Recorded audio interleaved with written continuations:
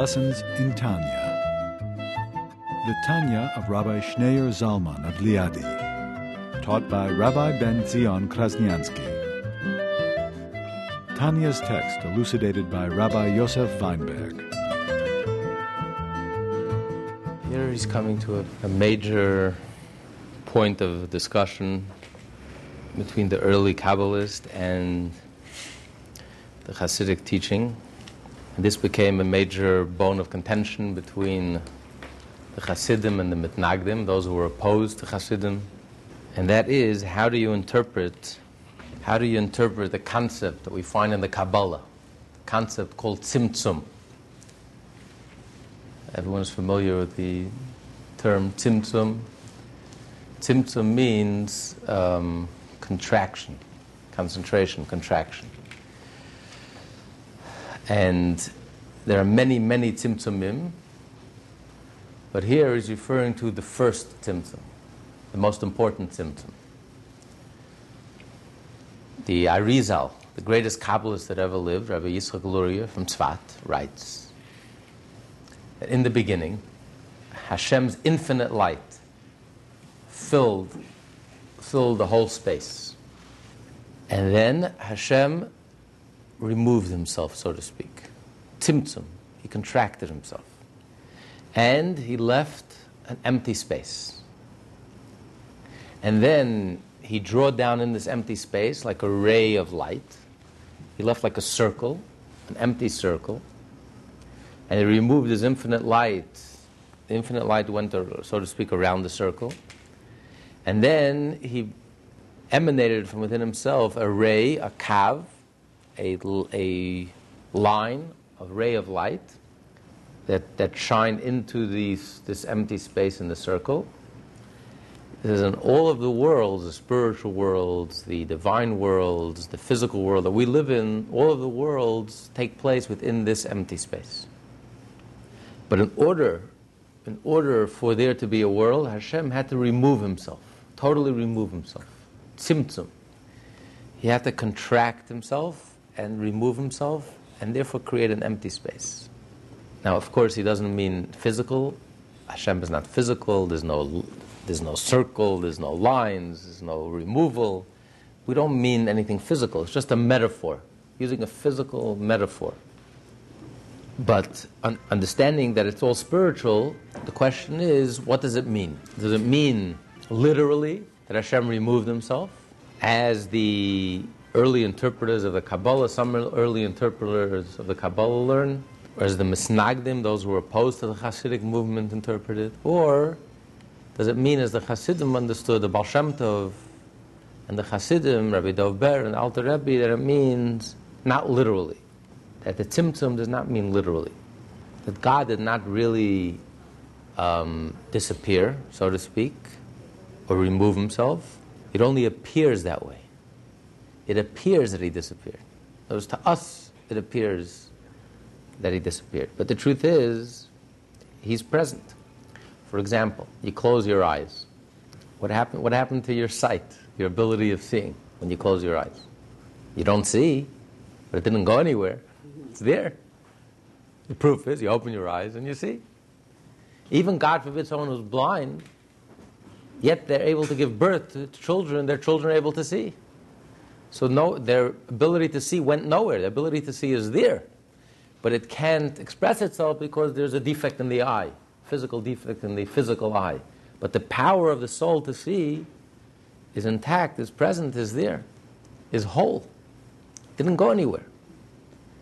It just went back to its source. It does not project itself, but it is there. So too, the Hasidic understanding of Tzimtzum is that God's infinite light, which is the projection of God, is intact, is here. Even in that empty space, it's there. It hasn't changed. The only change is to our perspective, our point of view. We don't see it. For example, when a person, let's say you memorize, there's something in your mind, something you understand and you memorize very well, but you're not thinking about it. But it's there. In 1 second, you can remind yourself, and you remind yourself of the whole thing. Let's say you studied a Talmudic passage, or you studied something, and you studied it well, and you understand it well. It's all in your head. It's there. The moment you think about it, you can summon it to the conscious. But right now, you're not thinking about it. So where is it? It didn't disappear. It's still in here. It's right here. It's just I'm not conscious of it. I'm not thinking about it. I don't have the words right now because I'm not. It went back to its source. It went back to its source, which is, went back to the mind, the ability to think, but it's all there. In 1 split second, I can just remind myself of it, and it all comes back with the words. Just right now, the letters, the words disappeared. But nothing really changed. The concept is still there. It's still in my head. It didn't go anywhere. It's just, it's not projected. I'm not conscious of it. But it's there. So tzimtzum, contraction, does not mean literally that God contracted himself. It doesn't mean it's not there. Nothing really changed. The light was not affected. The light remains, the infinite light, just like the infinite light filled the space before the tzimtzum. Even after the tzimtzum, this radical contraction, this quantum leap, this radical shift that created this empty space, the change is only to our perception. But regarding the infinite light, nothing changed. The infinite light is here, hasn't gone anywhere, it's present, and it still fills the space. Versus those who learned that know that the Ari means literally that God contracted his infinite light and removed his infinite light. And removed his infinite light from this world, from this empty space that allowed this world to come into existence. What does that mean? We're talking about something godly, something spiritual, godly. You can't move something. It's not like I'm moving water from here to here. But it means to say, even in the spiritual world, in the spiritual realm, there is a concept of space. What's the concept of space when it comes to spiritual? 2 plus 2 is 4, it doesn't occupy any space. 2 plus 2 is 4, you can't limit it as in this room. 2 plus 2 is 4 is in this room and downstairs and upstairs, wherever you go. 2 plus 2 is 4. A concept is beyond space. But what's the concept of space when you talk about concepts? Something spiritual? Very simple. 2 plus 2 is 4. It occupies one space versus 3 plus 3 is 6. 2 different worlds. 3 plus 3 is 6 is one world, and 2 plus 2 is 4 is a different world. And the two worlds have no connection. Every concept is its space. Good is good, and evil is evil. Material is material, and spiritual is spiritual. The two have no connection. Love is love, and hate is hate. There's two different worlds. In the spiritual world, the concept of space is that everything has its place, its position, occupies its position. And you can't mix the two. There's no mixing. That's one of the wonders of this physical world, which is the ultimate divine expression. And it actually proves the Alter Rebbe's point of view, the Hasidic point of view, that the Tzimtzum is not literally. Because this world, this physical world, is the ultimate expression of the divine. The fact that body and soul could be together, it makes no sense. In the spiritual world, you can't have it. In the spiritual world, Gan Eden, heaven is heaven, and hell is hell. You can't mix hell and heaven together.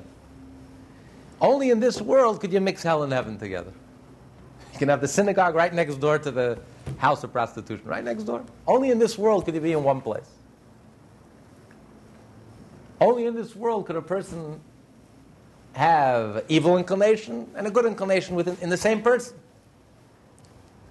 Only in this world could a person do one act. You're doing an act of kindness, but your motivation is selfish, to be honored, to be famous. In the spiritual world, you can't have the mix. You can't mix two opposites. Not only two opposites, two things that are separate. That's 2 plus 2 is 4 is its own world. 3 plus 3 is 6 is its own world. The two will never meet, will never mix. There's no connection. Everything has its space. Heaven is heaven, and hell is hell, and there's no mixing, there's no connection. It's like fire and water. There's no connection. It's only in our world everything is mixed together. The material, the spiritual, the body and soul. Life is the ultimate miracle. How can you connect energy, spirit, soul, breath, life, with matter, with physical, with earth? And that's the miracle of life. It's a blending of two opposites that have no connection. Good and evil. So when we talk of space, in spiritual, of course, we don't mean a physical space, but we mean it's two different worlds. So the Kabbalists say, when they say that God removed himself, the infinite removed himself, doesn't mean physically God has physically removed himself. What they mean to say is that God created a physical world, a world that's limited, that's defined, a world of concepts, of ideas, of time and space, that's defined by words, by letters, by ideas, by concepts, by numbers, by concepts of time, past, present, future, time, space, up and down. That's the whole definition. That's our whole frame of reference. This whole entire world has no connection to the world of the infinite. The world of the infinite is infinite. Infinite is infinite. And this world, which is finite and limited, is finite and limited. The two have no connection. You can't say that God, the infinite light, fills this space. It's two different worlds. The two cannot connect. There's the world of the transcendent, which is the Ein Sof, the infinite. And then you have this physical, this limited world, which is defined by time and space and I and concepts, ideas, past, present, good and evil. These all, but then you have the infinite, which totally transcends this world. And the two worlds don't meet. They're two different realities. So when they say that Tzimtzum, that Kipshute, that God literally concentrated and removed his infinite light, or removed himself, what they mean is that God is infinite, God is transcendent, and you can't say that God is in this space, fills this time, this space, this world. And the Hasidic argument is no. God does fill this space. The infinite. Nothing changed. Just like God filled this circle, this space before he created the world, there was no space empty of God. Not only of God, even of his infinite light, there was no space empty of his infinite projection. So too, even now when God did remove, so to speak, his light and had this radical quantum leap, this Tzimtzum Arishon, the first Tzimtzum, which created this quantum leap from infinite to finite and created a space that allowed for a finite world, even that, not literally. Nothing changed. God is present. His infinite light is present. His infinite light fills all time and all space, like he said earlier. That the divine attribute of royalty, which is the source of all creation, which gives meaning to all creation, that's also inseparable from God. And God and his attribute are one. And just like God knows everything that exists, everything is divine providence, God and his knowledge is one, so God fills everything, because he knows everything, he knows himself, and he himself is everything. There's nothing else but God. Everything is really God. There's nothing else but God. And therefore he fills all time and all space. Which is a very revolutionary concept. A concept that has tremendous implications. But before we get to the implications, the Mitnagdim, headed by the Vilna Gaon, the Gaon of Vilna, someone here on the front. They probably think, maybe open the door. I was totally against this, was totally opposed, because that one. Either one you can open. You can open the other one, it doesn't matter. He was opposed, very strongly opposed to this, and the arguments they used is, are you going to say that God, you're going to find God in a garbage dump? You're going to find God in a... It's not respectful for God to say that God is found in a garbage dump, or in a bathroom, or in a house of idolatry, or in a house of prostitutes. There's no space empty of God. God himself is present. equally present, just like he's equally present in the Holy of Holies, you're going to say he's present in a house of prostitution, in a house of idolatry, in a garbage dump, in a toilet, in a dirty place, in a polluted place, in an ugly place. Do we have a Tanya? Yeah. So therefore they said, it's not respectful. How can you say that God is found everywhere and equally? That from God's point of view, there is no difference between the Holy of Holies and every point of this world. Every moment of time, every point of existence, every corner of this world, God is equally present, really, amongst barbarians, cannibals. God is equally present in prison as he is in the synagogue. So they vehemently rejected this whole concept. And which is why, although the Alter Rebbe writes very strongly that they're making a very big mistake, because logic tells us that just like there's no space empty of God, there's no space empty of God's knowledge. God and his knowledge are one. So if God's divine providence, if God knows everything and God and his knowledge are one and inseparable, therefore, yes, God is present everywhere. His essence is present everywhere. And they claim no. God's presence is not everywhere. God forbid to say that God's presence is everywhere. That God's essence is to be found everywhere. And God is accessible everywhere. And that there is no difference between the Holy of Holies and the bathroom. That God is equally present in both. They say that God did remove himself, literally. He removed himself from this world. But they believe, they're Jews who believe, they believe in divine providence, but they believe that God is watching the world. Just like a king is sitting in his palace, and from his palace he's watching his country. He has the TV screens and he's watching everything that's going on. He has the satellites and he's watching and he's keeping an eye on everything that's happening. It doesn't mean that he's in the mud, that he's out there in the streets. He's sitting in his palace, respectfully. But he sees and is engaged and involved in everything that's going on. So they believe in divine providence. They believe that God knows everything that's happening in this world, down to the tiniest amoeba. And God knows all our secrets, and God knows everything we're thinking, and God knows everything that's going on. There's nothing that escapes God. But it doesn't mean that God is personally present everywhere. God is in his palace from a distance. God is infinite. God is essence. And from his he sees and watches everything. The Alter Rebbe rejects this. He says, because it's not logical. Because if you say that God is watching, you can't separate God from his watching, God from his knowledge. God and his knowledge are one, as Maimonides says. They're inseparable. So if God knows everything, his essence is present there. And therefore his essence fills everything. Everything is truly infinite. As modern physics has revealed, that if you go deep down to the core of reality, you'll discover that even the tiniest atom is really infinite, is a reflection of the infinite. It's more complex than all of the galaxies put together. Because everything is really made up of the substance of the infinite. God is everywhere. The infinite is everywhere. There is no difference. There isn't a single cell in this world. There isn't a single point of reality. There isn't a single moment in time. There isn't a single human being, a single event, a single moment or experience that isn't permeated with the infinite. Nothing changed. Just we don't see it. That's what changed. Our perception changed. To us it appears that there's an empty space and we don't see godliness, we're not conscious of godliness, and therefore we live in a very limited frame of reference of time and space and five senses, which is extremely limited. Our whole frame of reality is so limited, it's almost, it's like a drop in the ocean. Taking a drop of the ocean and removing it from the ocean.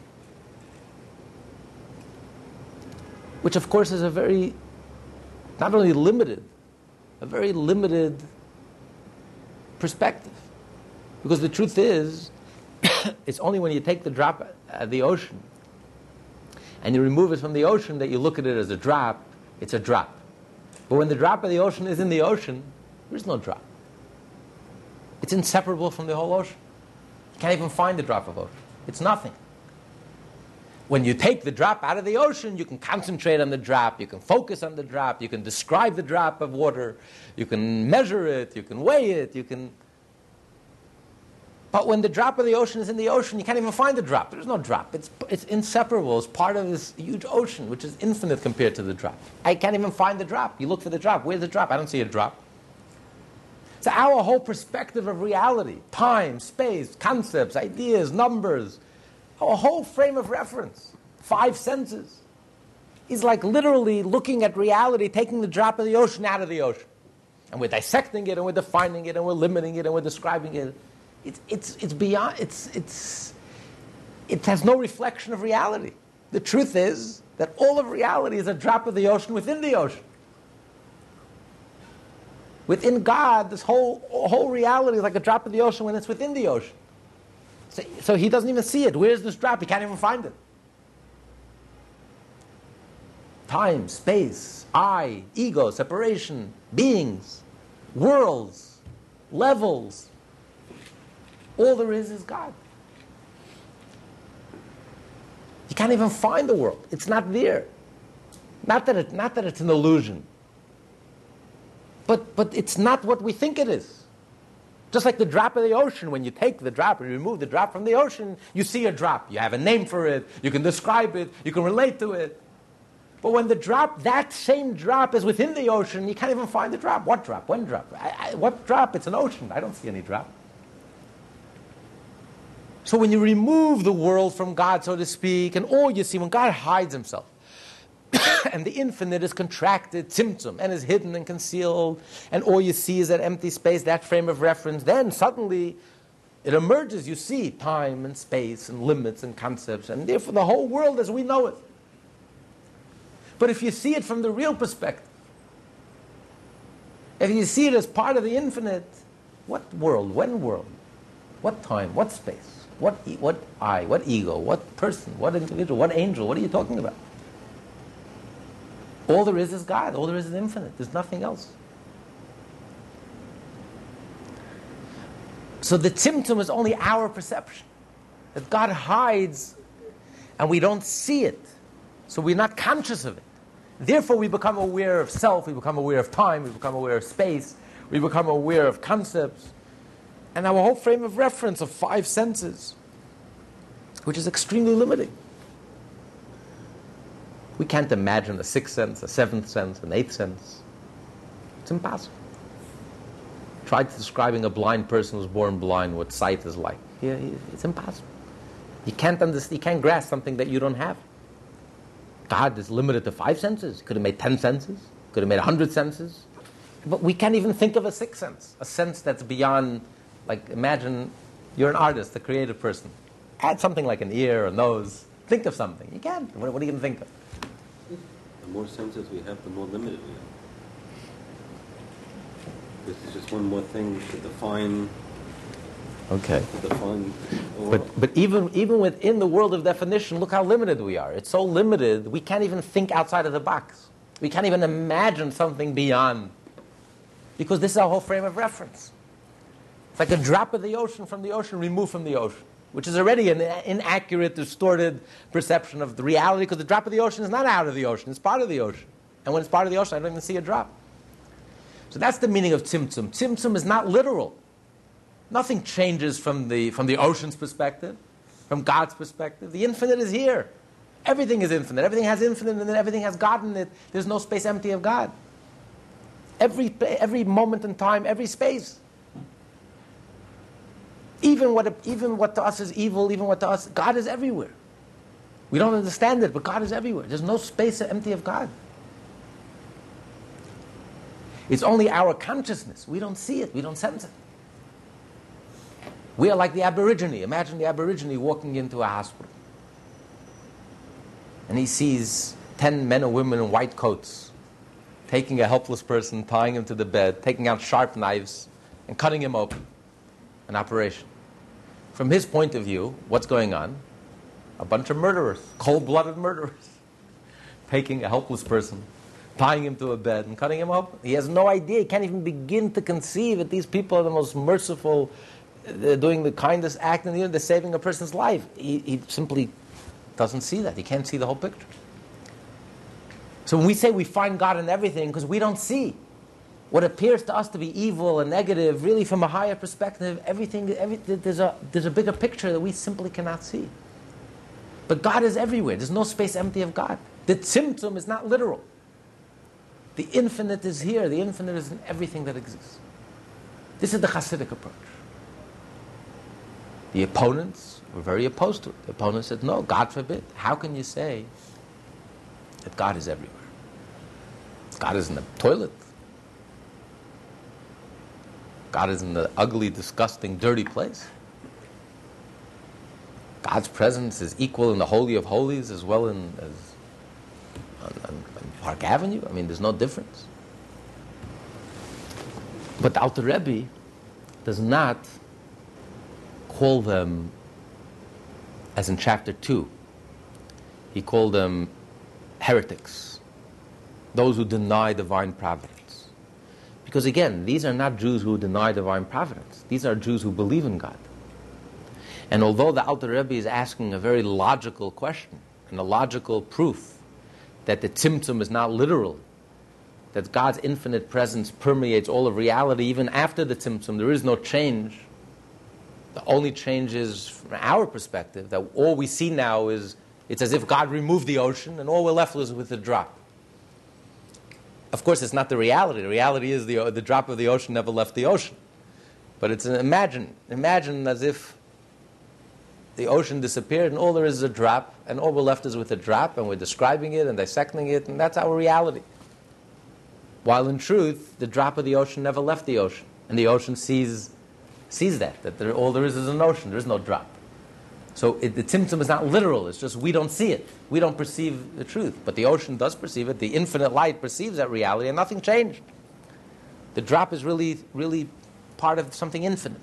So although the Alter Rebbe brings a logical proof for that position, because how can you say that God removed himself, literally, that God's infinite light, that something has changed, that God's infinite light, transcendent present, is no longer present in this physical, coarse, materialistic world. Nevertheless, these were great rabbis who believed that tzimtzum is literally, that God literally removed himself from the physical world. And the Alter Rebbe does not call them heretics. You know, you're talking about the Vilna Gaon, you're talking about the other great Kabbalists, because they were coming from a position of faith. Their counter-argument to the Alter Rebbe would be, yes, it's true. What you're saying is very logical. Not only human logic, but Torah logic. Torah logic tells us that God and his wisdom are one, God and his knowledge are one. So if you believe in divine providence, that God is sitting in his palace, so to speak, and is watching everything that's going on, if he's watching, him and his watching are inseparable, so then God is present. Not just his gaze reaches every corner of the universe, but God and his gaze are inseparable, so God himself reaches every corner of the universe. God and his knowledge are one. If you believe in divine providence, that God knows and is aware of every single thing that's happening in this world, every thought that you have, everything registers within God. God knows everything and responds to everything as the 13 principles of faith. So then God and his knowledge are one and inseparable, so God himself is present in everything. That is a logical question, a Torah logic. But God is beyond questions. We're talking about the infinite, the essence of God, the infinite projection of God. So you can ask a logical question on God. God created logic, and he created mind. So you can't ask a logical question. God could do anything. God is not limited. So out of respect, they said, it would make more sense to say that God is sitting in his palace, just like a physical king. Everything in this world is a metaphor to God. So God gave us a metaphor. A king is not physically present in his whole land. He sits in his palace, and from his palace he gazes, and he's knowledgeable and is aware of everything that happens in his country. So God is sitting respectfully in his palace, in a transcendent state, and he looks and observes what's going on in this world, which a good portion of this world is very negative. But he's aware. He's not present, but he's aware. And they would maybe even take it a step further. They would say, they may even argue, it's not necessarily so, but they may even argue with the other point, which is the whole point of this part of the Tanya. The whole part of Tanya is based on the idea in chapter 1 and chapter 2, that creation is ongoing. God constantly creates this world. Because if for one moment God would stop creating this world would cease to exist. Creation is not a one-time event. 5,765 years ago, God created the world, and then the world is running on its own. It's not like a human being. When you create something, you fix something, you create something, and then you can leave. But God, He can't just create something and then leave, so to speak. God has to constantly create and be engaged and be involved. Because if for one moment God would cease creating, it would cease to exist. Because creation is an ongoing miracle. They might argue, no. On the contrary, it would be more respectful to God to say that if a human being could create something and walk away from it, and it could last on its own, wouldn't it be respectful to God that God can create a world, and God empowered the world? God is so infinite that He has the power to create something from nothing. They believe in something from nothing. But God could create something from nothing and then imbue it with such power that it can last for the next 6,000 years. It could go on its own. And then God can sit from a distance, so to speak, from His transcendent perch, heavenly perch, transcendent, infinite perch, and watch what's going on, and is engaged what's going on, and cares what's going on, and responds to what's going on. But He's not, doesn't get in the nitty-gritty. God is not present. He's not in the toilet. He's not in the bathroom. He's not in the dirty place. That would be more respectful to God. Although it's not logical, logic dictates that God must create the world every moment, as Alter Rebbe pointed out so eloquently in chapter 2, that creation, something from nothing, is not like a human being, the artist. The artist can walk away because he never created the vessel. He just revealed a form or shape, so he can walk away. But since God creates something from nothing, if God would stop creating, it would revert back to nothing.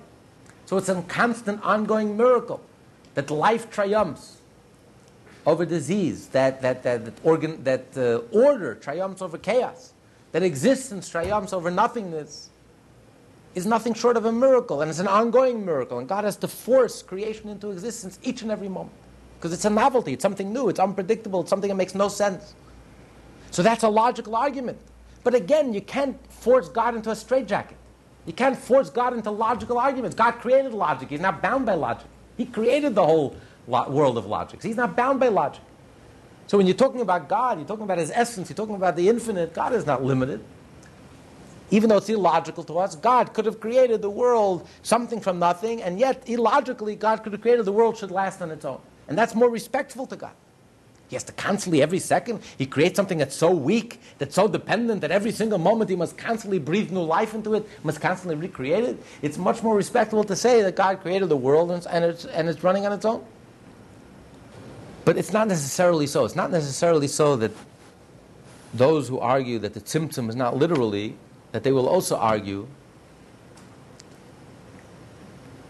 that God is not creating the world each and every moment. Because, as we learn in chapter 1, this whole concept that the creation is ongoing is based on a midrash. It's not something that originates from the Baal Shem Tov, from the founder of the Hasidic movement. It's actually a midrash. The midrash says in Tehillim, La'olam, Tehillim it says, La'olam Hashem devarcha nitzav b'shamayim, that God's words are constantly in heaven, that the words with which God created the world, the beginning of creation, are constantly, God is constantly speaking. So it's hard to say that the rabbis are going to argue with a clear midrash from the Talmudic rabbis. So it seems that even they could agree that the world is ongoing. God is creating the world every moment. But nevertheless, God is not creating the world with His essence. His essence remains respectfully distant, transcendent, in the palace. But God's energy, God's strength, is constantly creating the world something from nothing, every moment. But tzimtzum is not literal. There's the world of the transcendent, the infinite, and then there's the world, the limited, finite, limited world. And there are implications to these two philosophies. This would explain the whole Hasidic approach to life versus the Misnagdic approach to life, those who are opposed to the Hasid. To the Misnagdim approach to life, Where can a Jew find God? There's only one place a Jew can find God. Through studying Torah, in the shul, praying, mitzvot, through holy things. The only way to connect with God is through holy things. Torah, mitzvot, divine things. And what should be a person's focus? A person's focus should be shun the world, because the world is an ugly, disgusting place. And the only redeeming fact of the world is studying of Torah, doing mitzvot. Because this is a world that God removed himself from this world. Why would I be engaged in the world where God removed himself from the world? My only purpose in life is to connect with the divine. And the only way I can connect with the divine is, the only place I can find God is Torah and mitzvot. While the Hasidic approach, which is based on the idea that tzimtzum, the contraction, the initial contraction, this radical quantum leap that happened at the beginning, is not literal.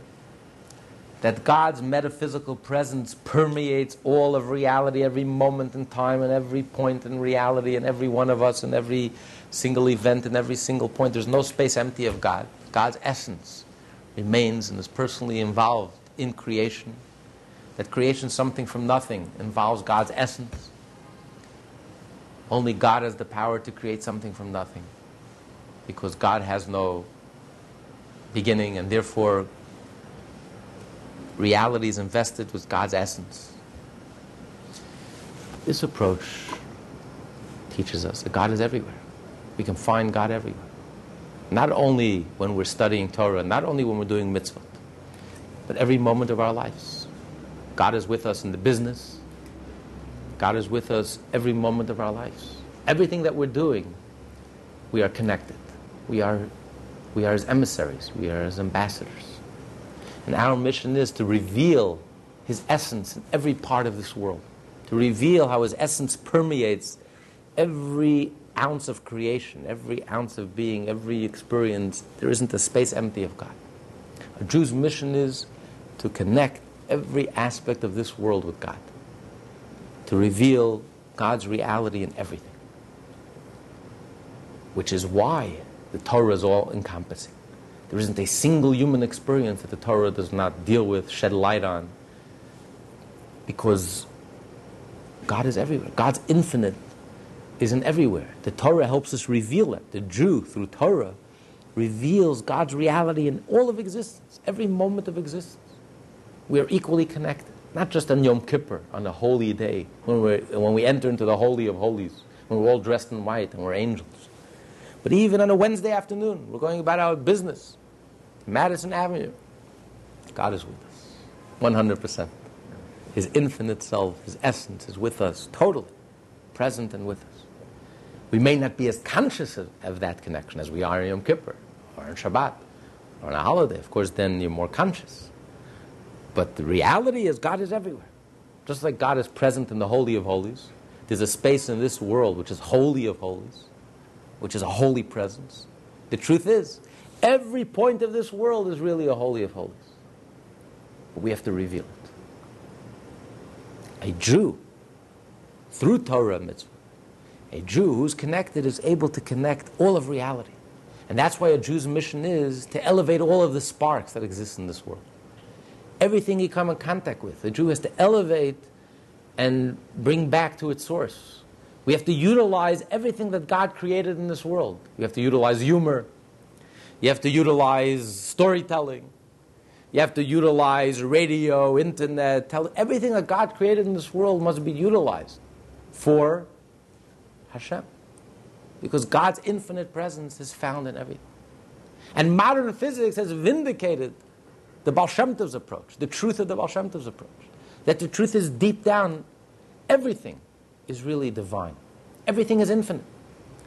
We have discovered that the tiniest is just is a reflection of the infinite, just like all the infinite stars and galaxies.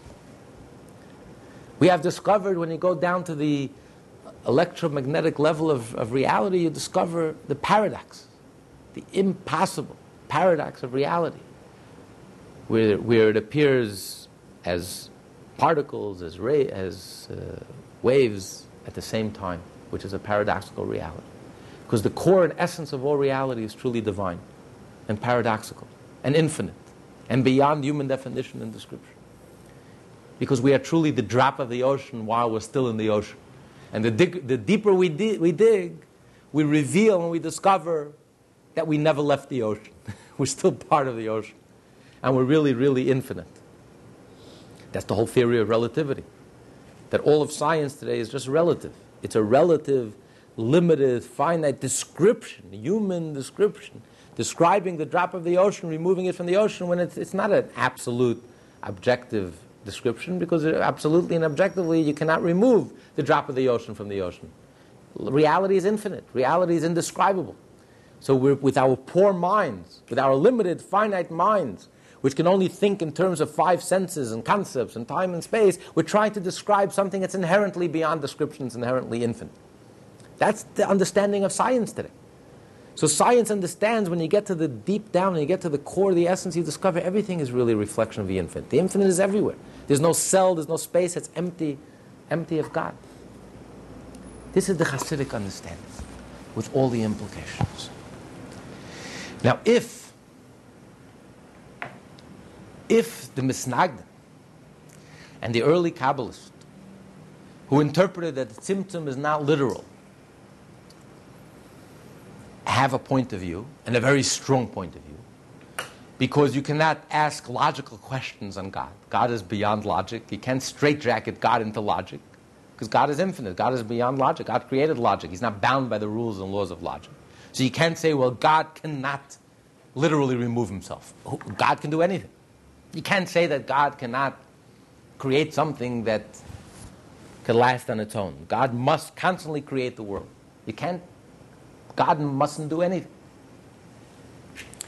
And yet this whole section of the Tanya is based on logical proofs. Torah logic. Torah logic tells us, since God and his gaze and God and his knowledge are one, are inseparable, so if God's knowledge permeates all of reality, God is aware of every presence of everything to the tiniest amoeba.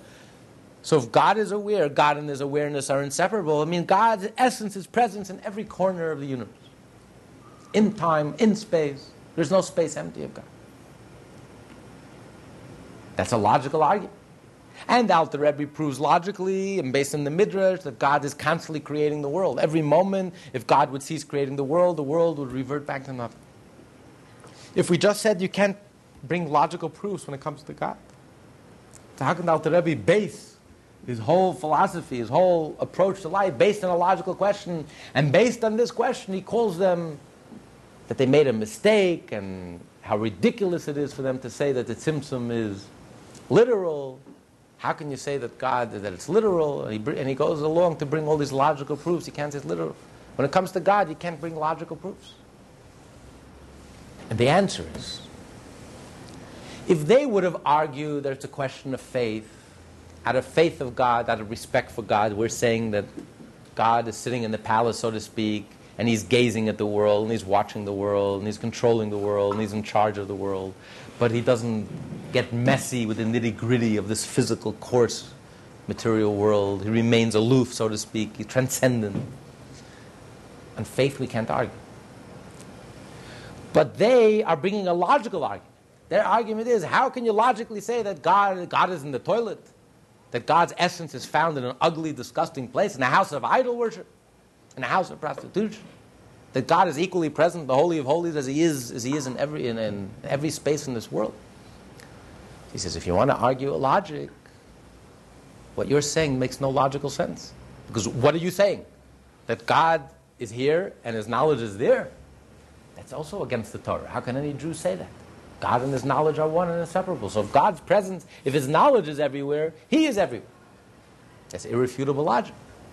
So if you're coming with logic, your logic makes no sense.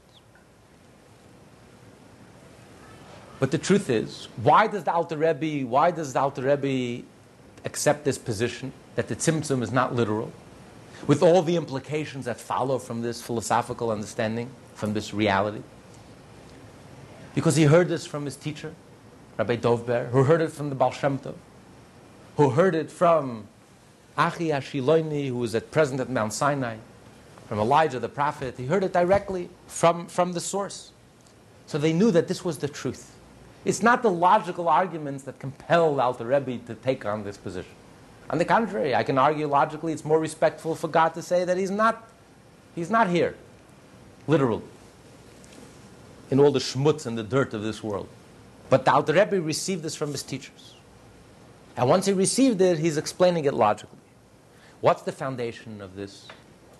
Since God is not limited, what is the reason? Why did God do it this way? He could have done it the other way. Why did God do the Tzimtzum not literally, as the Hasidic explanation is, and this is the truth, this is the reality, as modern physics has proved?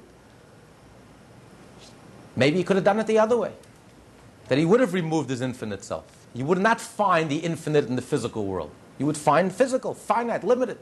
I wouldn't discover the infinite in every aspect of the physical world. Why did God have to do it this way? So of course God didn't have to do anything. But we know that God wanted to do everything in a logical way. Because God wanted us human beings to be able to relate to God. Once you reach a place where there's no questions and there's no logic and there's no definitions and God is infinite and God is undefined, then we have no way of relating to God. We are absolutely nothing. We don't exist. We're insignificant. We have no way to relating to God. God, out of His infinite love for us, like the analogy Rabbi Dovber, the Maggid of Mezritch, gives, like a parent. Einstein wants to communicate with his baby, with his little child, infant child. So what's he going to do? He's going to start speaking to him about the theory of relativity. The baby will start crying.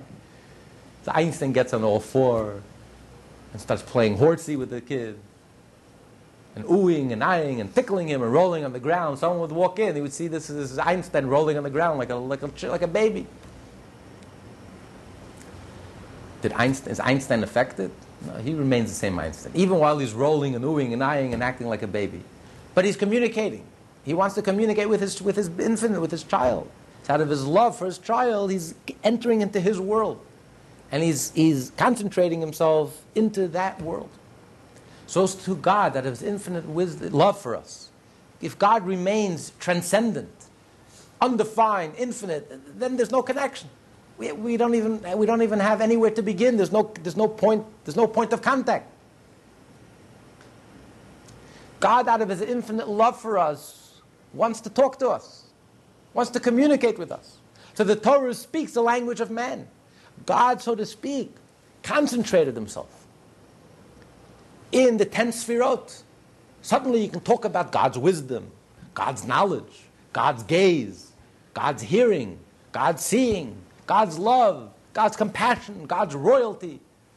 God is not royalty, God is not love, God is not wisdom, God is undefined. But out of His infinite love for us, God contracted Himself and defined Himself in a language that we can discuss. We don't understand divine love because it's infinite. We don't understand divine wisdom because it's infinite. But we can relate to wisdom because we have a little wisdom. So we know wisdom. Wisdom. We know what love is. We know what compassion is. We know what so we have some language. So God is oohing and eyeing, and God is talking our baby talk. But we're communicating. So God wanted everything to be logical. Not that God is limited, is straitjacketed by logic. It must be that way. It's only God, out of His infinite wisdom, created the world in such a way that it should also make sense in a logical way. And therefore, since we know that God wanted everything to be logical, so logic dictates that God must create the world each and every moment.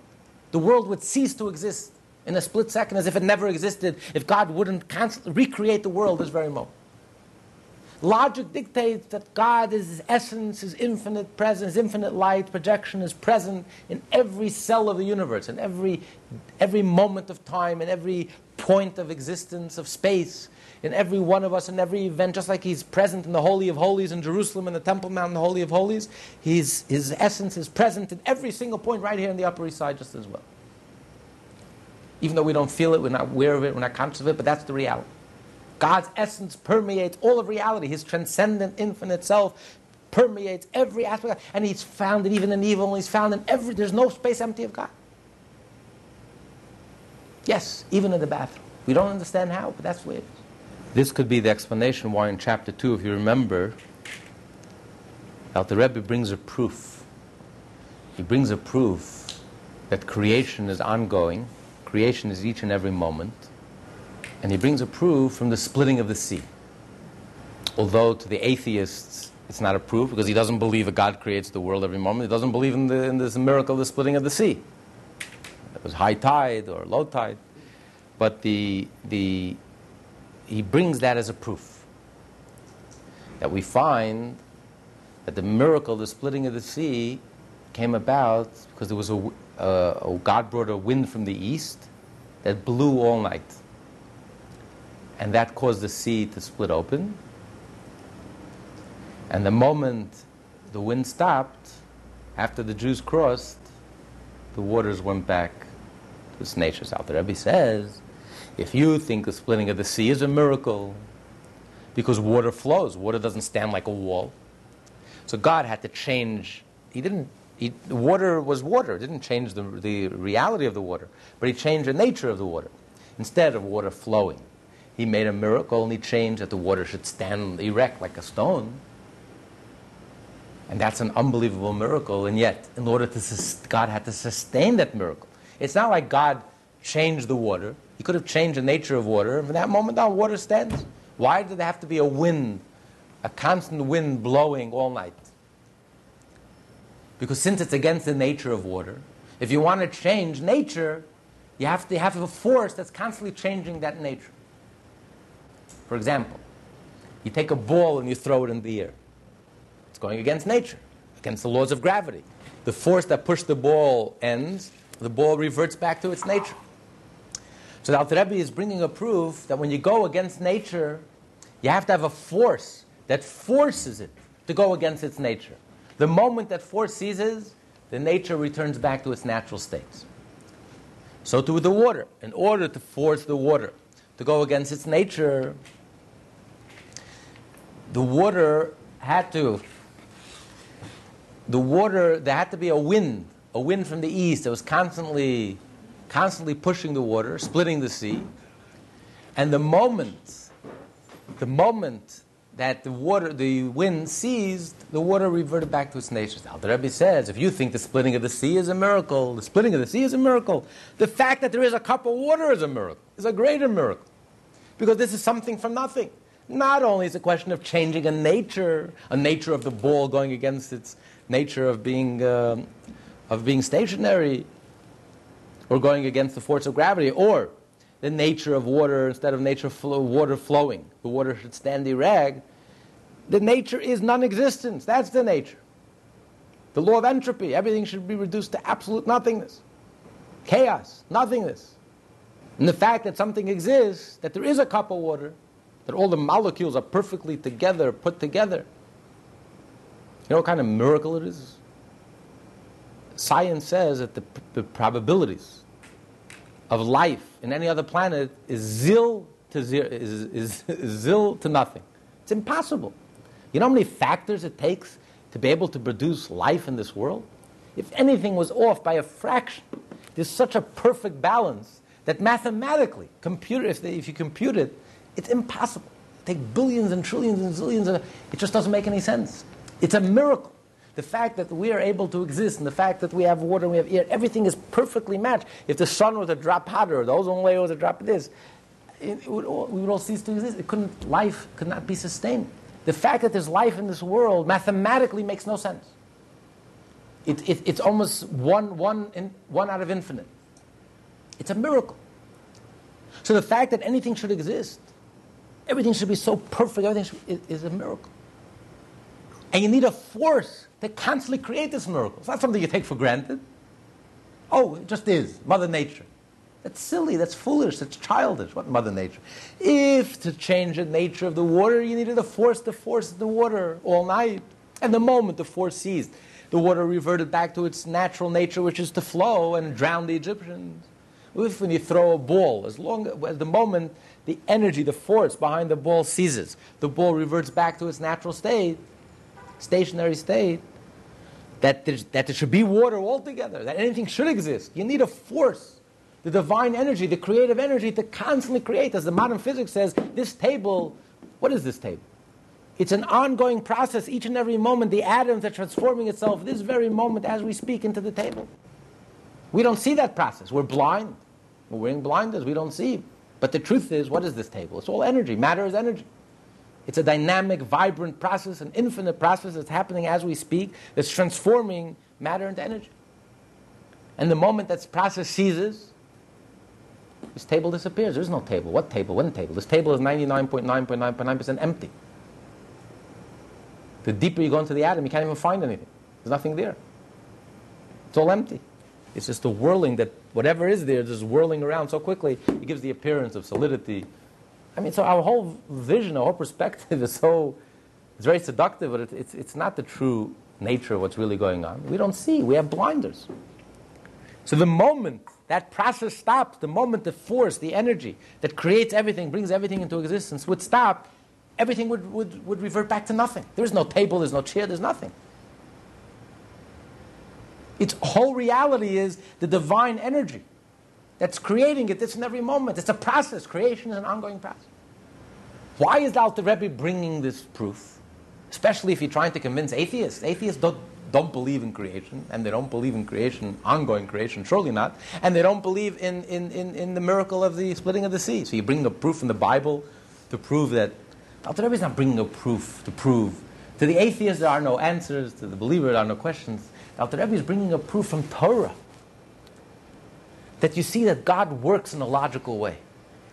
Why did God have to make a wind to constantly, all night long, the wind should cause the splitting of the sea? Why couldn't God have created, in the beginning of the night, for this night water is going to stand, and walk away, so to speak? As we said, the closest that we get to creation is when you create something in your mind. Imagine you're daydreaming, you're imagining, you're creating something in your thoughts. You are the creator. It's your world, you're creating. It's all in your head. In your world, you can do whatever you want. In your world, water can flow. If you decide in your imagination that water is going to stand up, it's going to fly up, water will fly up. If you decide that sands become daggers, as it did in Abraham, he threw the sand and he won the war because miraculously the sand that he threw became daggers and spears. In your mind, you can do anything. And that's the closest we get to creation. People wonder, how do I believe in miracles? Come on, it's not scientific, it's not logical, it's not rational. What do you mean how you can believe in miracles? The whole world is being created. We exist in God's mind. Nature is a miracle. The fact that there's a glass of water is only because God is thinking about this glass of water this very moment.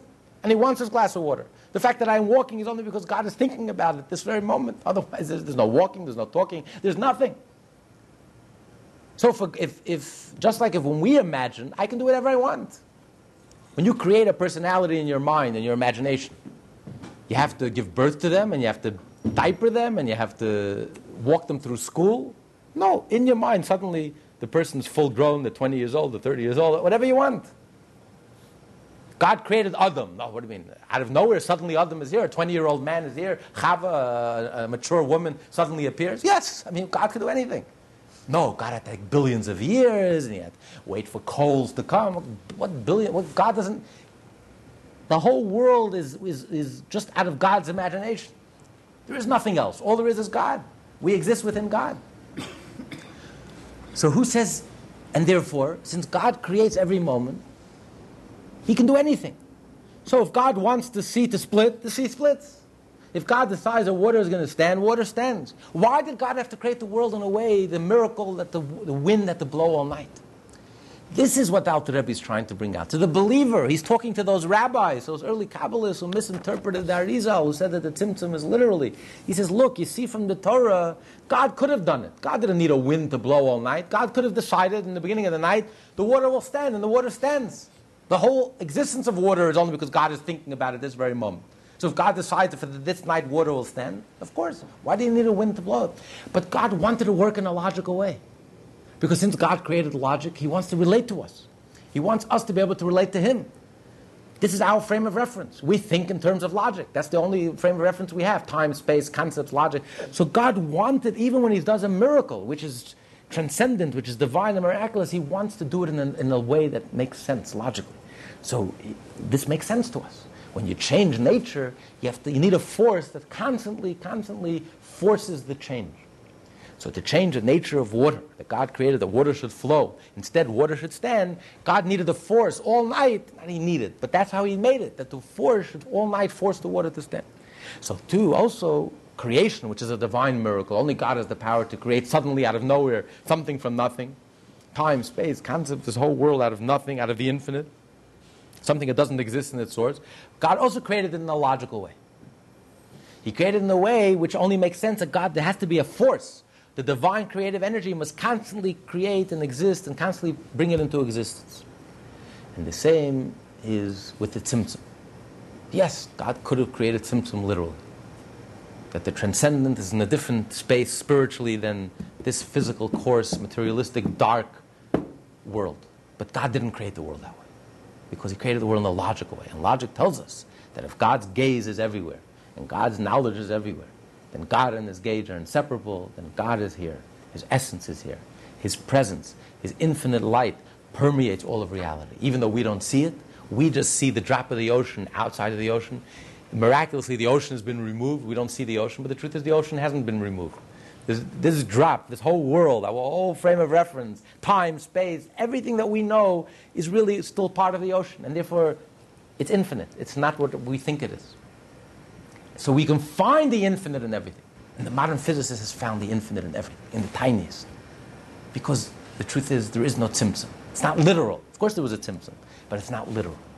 It's only for our perception that there is a tzimtzum. A few questions. One of them was, so what happens when we pray? You said God is working in logical ways.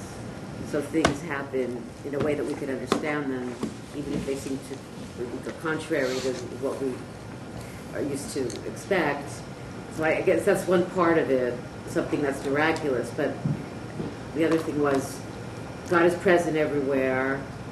God's directing things. We also have free will. But again, what happens when we pray? How does that affect what God's doing? So that's really the most beautiful part, because prayer reveals how God is everywhere. When you have the trust in Hashem, prayer is based on trust. When you have that faith, and that trust in Hashem, and that confidence that Hashem could change realities, that Hashem could perform miracles, and you pray to Hashem, you are finding the infinite inside of you. You're revealing the Hashem inside of you. So the human being, according to the Hasidic approach, that Tzimtzum is not literally, the human being plays a very vital role. Because we reveal the infinite. It's when we bring Hashem into our consciousness, and we meditate on Hashem, and we pray. Hasidim place a tremendous emphasis on prayer. Because it's when you in prayer become conscious of Hashem, and trust Hashem, and find the hope and the faith, you are revealing the infinite.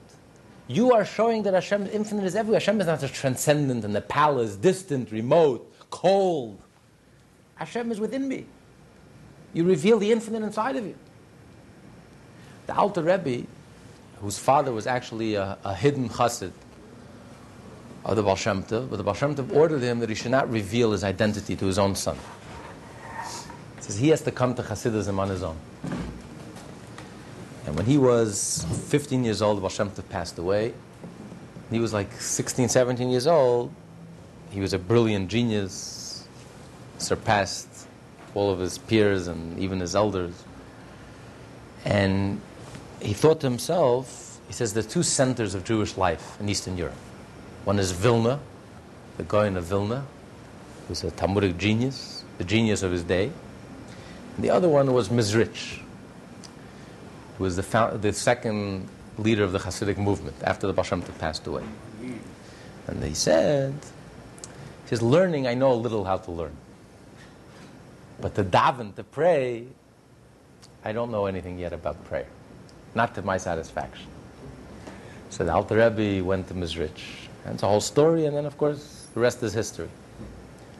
So prayer, the emphasis on prayer, the Misnagid didn't emphasize prayer. You do it, you have to legally. Technically, you pray and go back to the Talmud. The Chassid spent hours praying, meditating, reflecting, studying the Tanya, trying to understand the unity of God, trying to understand all these concepts, internalizing it, integrating it. Because that's how you reveal the infinite inside of you.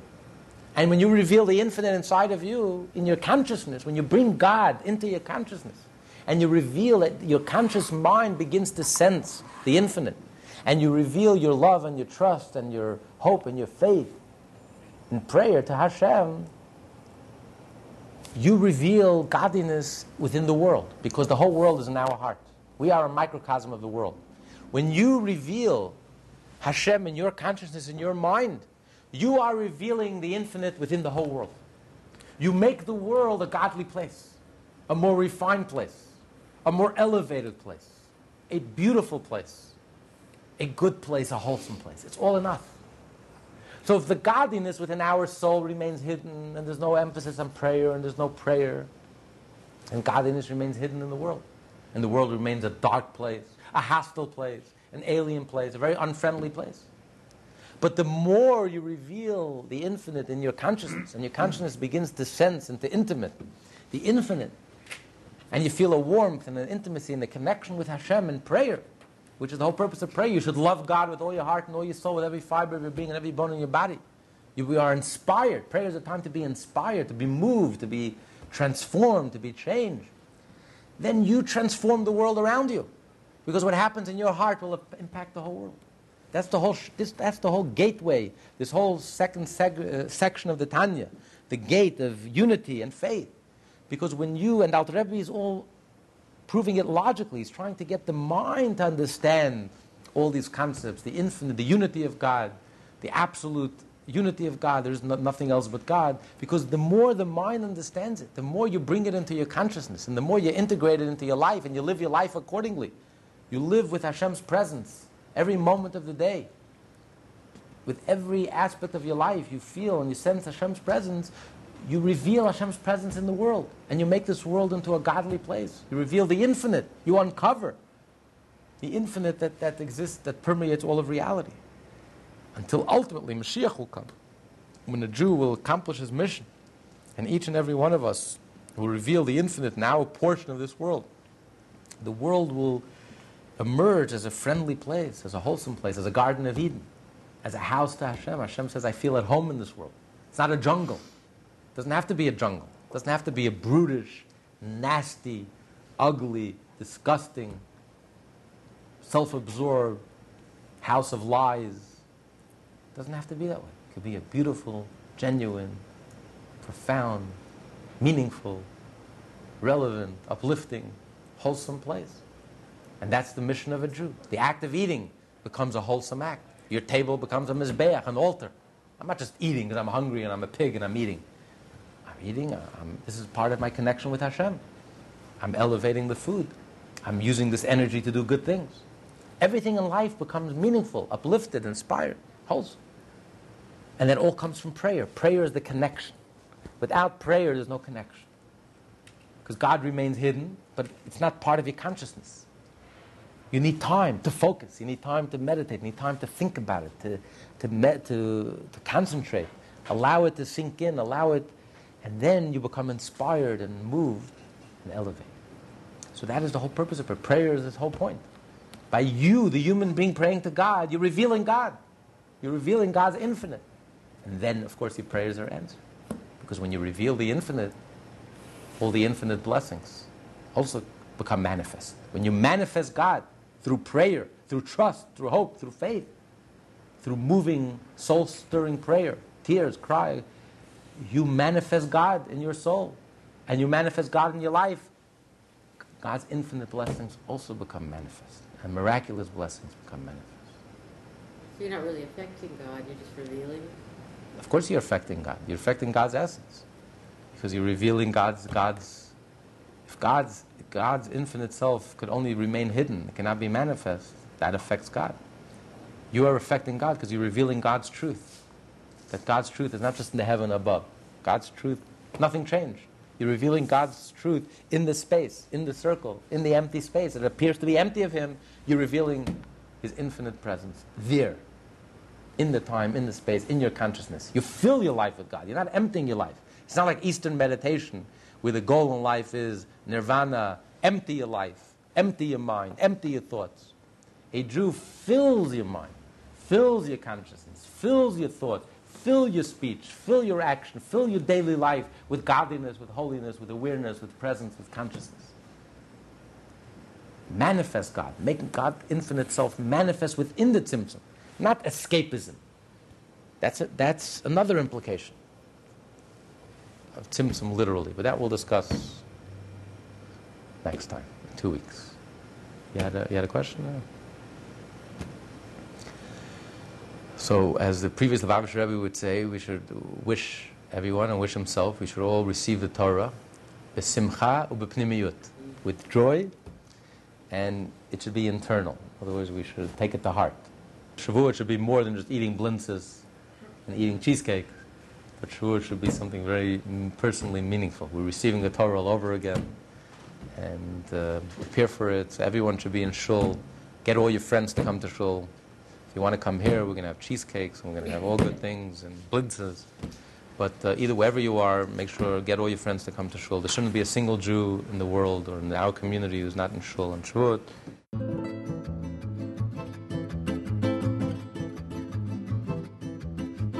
Lessons in Tanya, taught by Rabbi Ben Zion Krasniansky. For more Tanya study, please visit our website at www.lessonsintanya.com.